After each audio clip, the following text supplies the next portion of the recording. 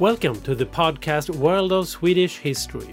My name is Johan Romin and I'm a Swedish journalist based in Stockholm with a great interest in history.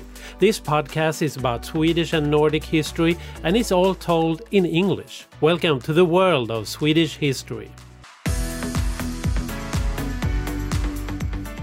When I started this podcast, I knew from the start I wanted to have one episode about the Vasa ship, the great war vessel which sunk during her maiden voyage right in the middle of Stockholm on August 10, 1628.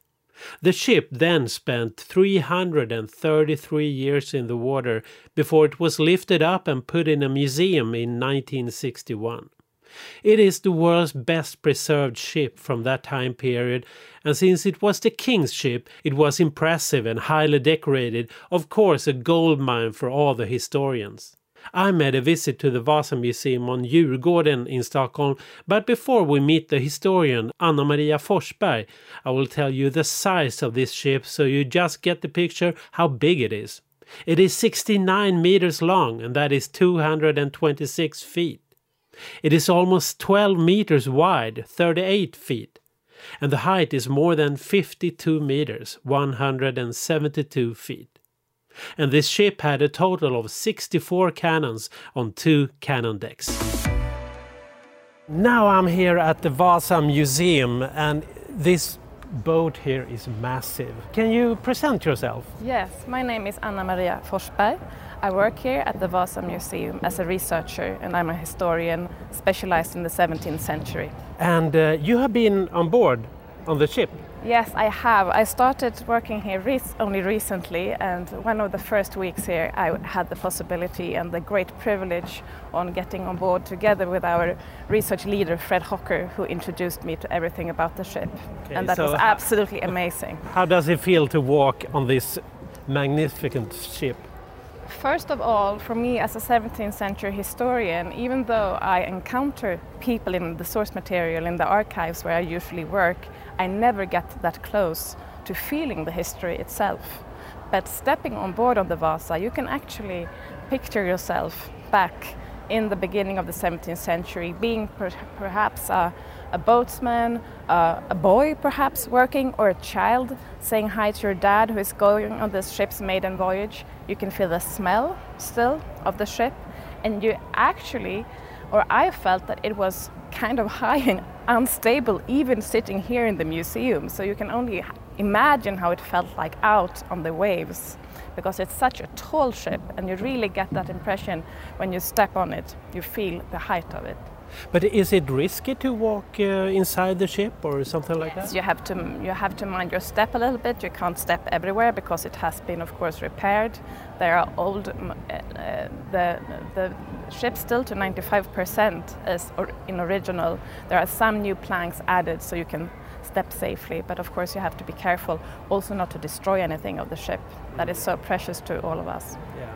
And I have been here maybe 50 times since I was a kid, and I get chills on my body when I see this ship. It's so huge.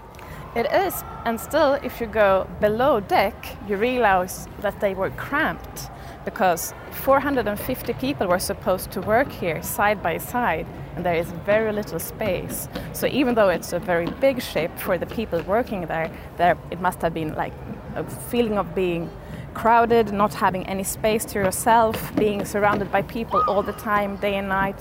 The smells of other people, a lot of people not feeling well probably being in this era. So you can imagine that it was not so nice, and also it must have been very humid and not in a very nice sense. I mean, the ship was constructed, they counted on water coming in, so there were ways for it to get out again. But being out in a ship like this, say in the fall when it's cold and it's water everywhere, must have been quite horrible actually. And it was built in the beginning of the 1600s, and the 1600s is a remarkable century for Sweden. It started off Sweden being very, very poor and almost squeezed into this part of the world. And in the end of the century, we were one of the great powers of Europe. Can you walk through me a little bit on the 1600s of Swedish history? Absolutely. So this Vasa is part of what is often referred to as Sweden's age of greatness. Of course, that could be put into question, but we'll just stay with that for a while. And usually we see when the king Gustavus Adolphus, he takes over the power when his father dies in 1611, and that is often seen as a starting point. Already back in the 16th century, his grandfather had started to consolidate Sweden, to make it a realm, to start tax collecting, to change the religion from Catholicism to Protestantism, to organize all the realm in a better sense. So the modernization of Sweden was already on its way, or it had started, but it really took off with Gustav Adolf and his advisor, Chancellor Axel Oxenstierna.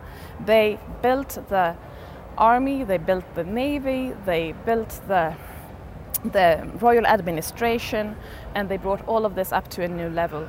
And all this was to a large extent dictated by their will to participate in the 17th century war competition. Because the 17th century, not only for Sweden but for all of Europe, is an extremely war-filled period, and the wars involved pretty much everyone. And it was really a live or die competition. So some of the countries succeeded in this competition and some didn't, and they vanished basically. Yeah. And this ship that we see here, why was it built?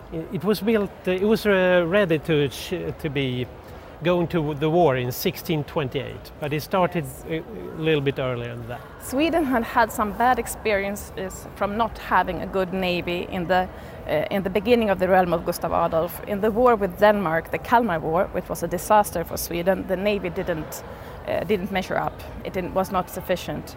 So that was one of the first things that he and Oxenstierna started to do, was to build up the navy again.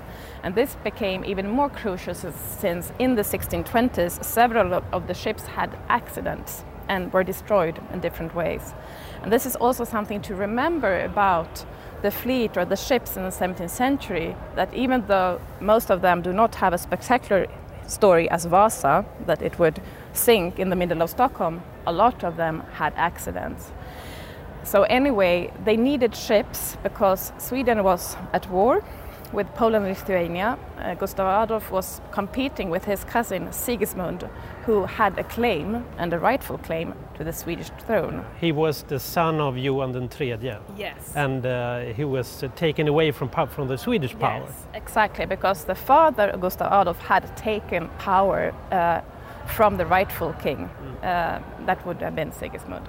So this was a dynastic quest, as we well know from Game of Thrones and other things that people like to watch today. But this was also, of course, a quest of power and territory that was going on in the Baltic at this particular time.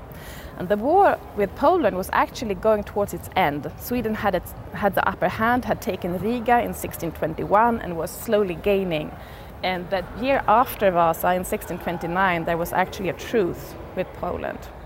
But in 1618, what we call the 30 Years' War had begun, and the king had set his mind on joining that war. So he knew that he needed warships not only for the war with Poland, but also for joining the 30 Years' War. And that is why Vasa was built.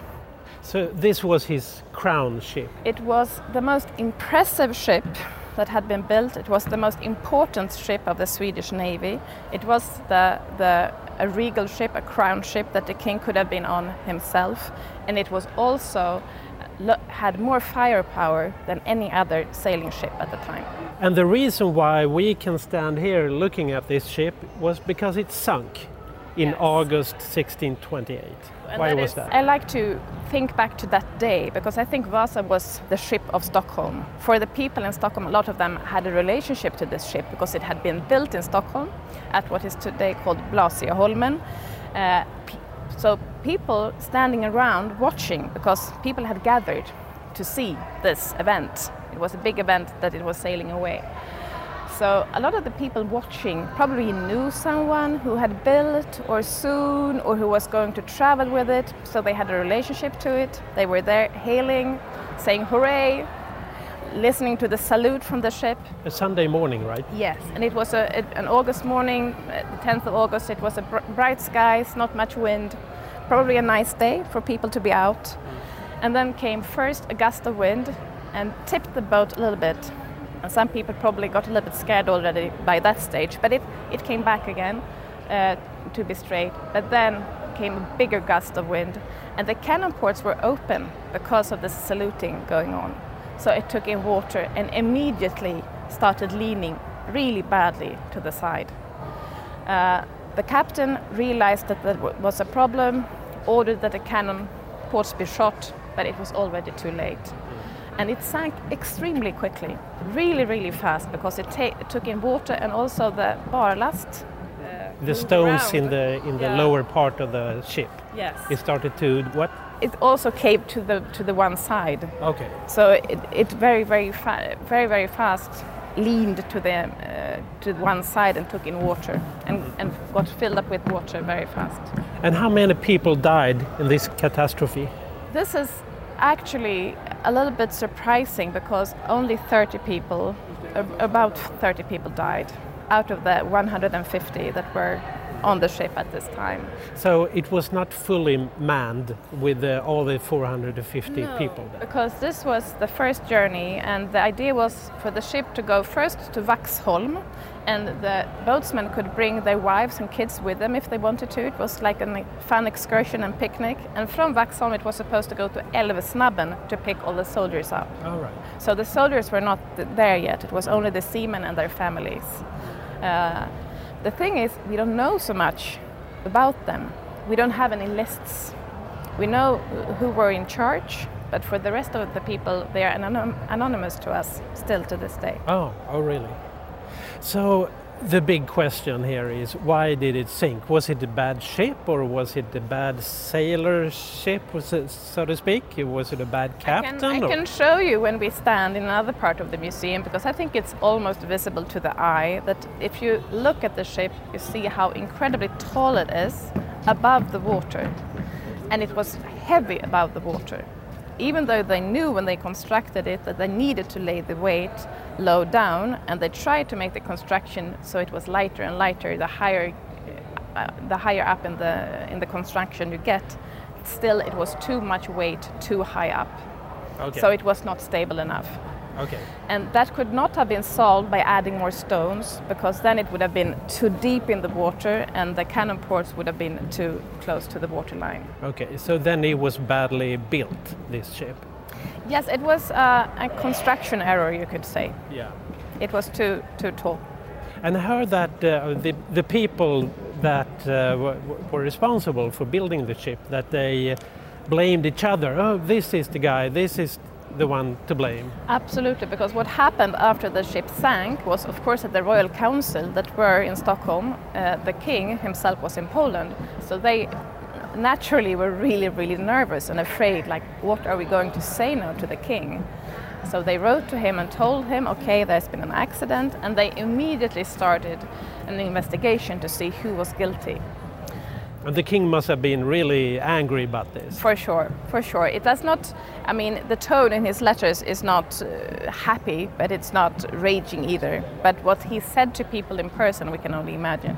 So there was an investigation who was to blame. The thing was that the shipbuilder, he was dead.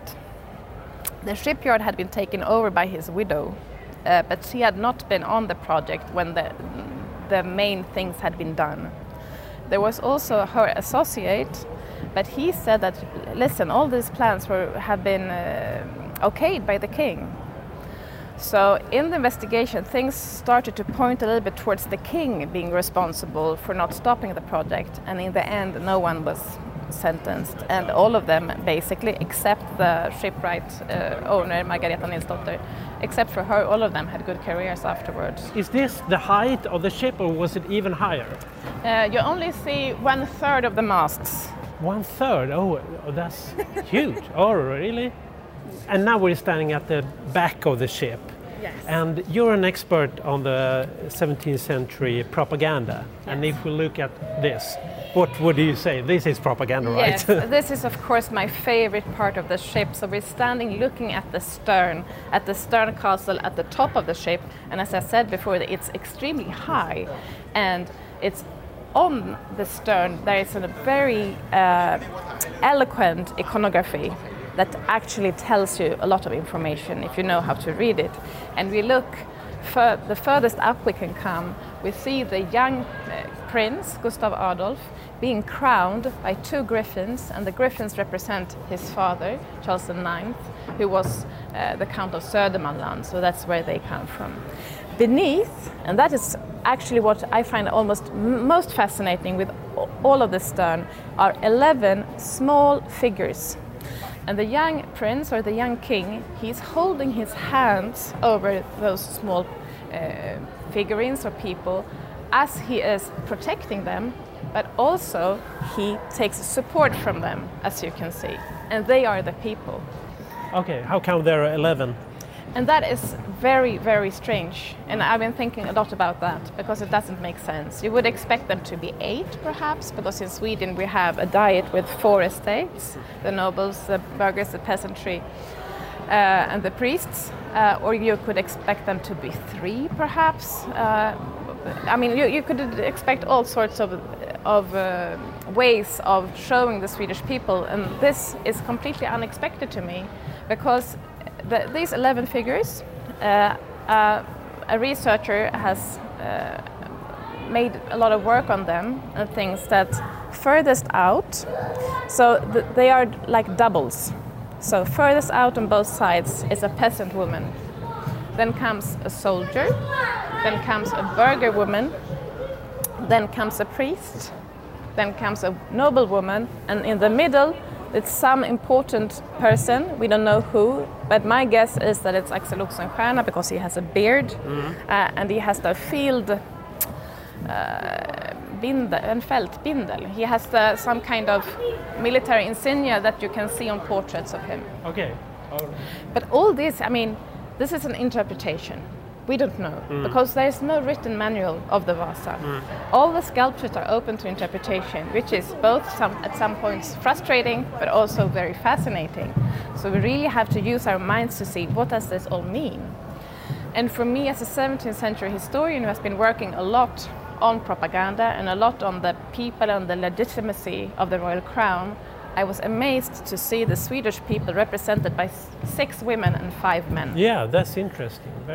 Because that is very rare. Of course, there were as many women as men in the 17th century, but in the sources, the women are almost always left out. Yeah. But here they are on the Vasa in a very important spot. And tell me about these lions here. Why lions? In Sweden, we don't have any lions here. The lion has been a popular symbol for Sweden for a long time, but not only for Sweden actually. I mean, a lot of countries have used the lion as a national symbol. In the Swedish coat of arms, there are lions since the Middle Ages, basically.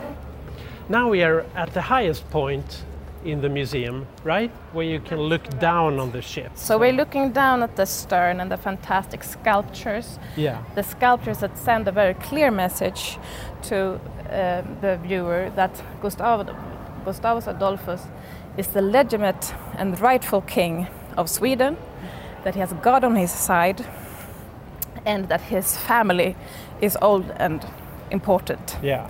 You could question if he was the legitimate king, since his father, so to speak, stole the crown. Absolutely, and that is why this is so important for the king to show off that he has the right to the throne and to the crown.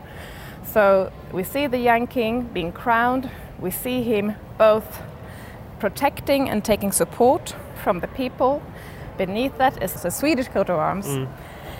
Then comes Gideon and his knights from the Old Testament. Then comes the Vasa coat of arms. And surrounding the Vasa coat of arms are 6 knights. There are only 5 now, 1 is missing, but there were 6 from the beginning. They look a little bit medieval in armor, and it has been discussed whether they are to represent the Goths. Because at this point in history, all royal families in Europe basically wanted to claim that they were ancestors to the Romans and they were very important and so on. And in Sweden this was made by saying that the Swedish Götar were really Goter and had once defeated the Roman warriors. And below that is David standing on the head of Goliath, David from the Bible. So, and what is important here is that there is a story going from the top, from the bottom, where Gustav Adolf is showing off the national coat of arms, the Vasa coat of arms, being compared to Gideon, the hero in the biblical in the Old Testament, who with very, very, very few men defeated the enemy because he had the support of God. And David, who is the same, who even though he was the weaker part, defeated Goliath and then became the known and wise king. So this is, in a sense, a comparison, and it puts Gustav Adolf with these biblical heroes. How come that Gustavus Adolphus was portrayed as a baby or a small boy, a toddler? He was a grown man when this ship Yes, was... absolutely. And this scene, this is something that I'm investigating right now, because there are no true answers. We don't know exactly what it is. It could be 1604, when it was decided that the young prince, Gustav Adolf, would take over the throne after his father. It could be in 1607, when his father was crowned and he was also present. It could be in 1611, when his father dies and he gets to inherit the crown, and he's only at this point 16 years old. And now today all of this have a brownish color, but in the 1600s it was bright colors and red and everything. Absolutely. Tell me a little bit. It's been a research project going on in the Vasa Museum long before I started here that is extremely interesting, because all the sculptures were really, really colorful. When they were taken up, you could still see color on some of them, but after preservation it's very hard to see. And you can actually see the gold still on the lions when you're... I can see it now a little bit. And their tongues were red, and you can see a little bit of the red if you stick your head in there. Oh, okay. But normally you don't, and then we rely on research, and Peter Tångeberg has taken hundreds of samples from the sculptures and working with scientific methods to try to figure out how they were painted and come up with replicas that you can see around the museum. And they were really colorful and bright, all of them. And the ship was also some of the stern and the stern castle was painted in red. And the lions were, of course, in gold and yellow. The big lion that we have on the beakhead was also in gold and yellow.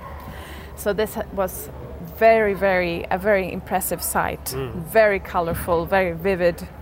But today warships are grey. They don't want to be seen. But how come that everything was so bright in the color? The idea of camouflage is quite recent, both in the marine and both in the navy and the army. And in this day, it was not at all about hiding yourself, but rather to present yourself and to impress and scare your opponent. And this, of course, as we said before, was also a means of propaganda and to show off how wealthy and important and powerful the Vasa family was. Now we're at the front of the ship. And what can you tell me? What do we see here? So we are looking at the beak with a big mast going out where you could actually set a sail. And we see the big lion that is on the front of the ship. A very, very big, impressive lion. How many meters could it be? Like 4 meters? Or? Yeah, we could measure because we have a replica just here. But yes, I agree. Yeah. Something like 4 meters. Yeah. Behind him are Roman emperors. And that also, of course, is to compare the king with the royal emperors. And one of the royal emperors is missing, and that is Augustus, because the king wanted to compare himself to Augustus. So the lion symbolizes Augustus, Gustav Adolf, all in one. Okay. Like the just and perfect emperor. Here you can see something much more familiar also, and that is the loo. 2 of them, and they look like almost like dustbins or something. Do you see them? That little square thing, yes, like a box? Exactly. Okay.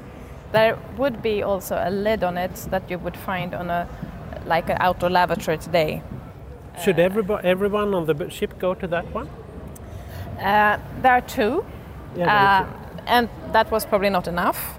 So probably the officers had perhaps ways to do it in the closed part of the ships that they had access to, and some of the men would probably just climb over the rails to hang out what from they the had ship to do and do what they had to do. And sitting on the loo, you could see one of the most bizarre sculptures of the Vasa. That is a bearded man sitting under what looks like a table or in a cage, and I will show you right here. Okay. And this sculpture can only be seen from the inside, not from the... When we are standing here, we can't see it from the outside. It's hidden under there. Okay. And this is believed to be a portrait of a Pole, since Sweden and Poland were in war, because it was a Polish tradition for noblemen that if they had made something that the others did not approve of, they were forced to get under a table and bark like a dog. And that one you saw when you went to the toilet? Yes, exactly. Okay. So sitting on the toilet, you could see the Polish enemy barking like a dog. Okay. Going out here must have been kind of adventurous. I've done it today in the museum, and it kind of scared me. And I was not even at sea. No. And that is really one of the things that I think about the most about the ship, how it was to be a seaman on board. And some of them, and then especially the soldiers, because some of them probably had never been to sea at all before. And if you wanted to go to the very front up there on that mast, Yes. you had to climb all the way up there. Yes. It must be very, very dangerous to do that. I think so too. According to my colleague Fred Hocker, who has also been sailing with the Kalmar Nyckel, that is a replica of a ship that is also a 17th century ship, it's not that hard.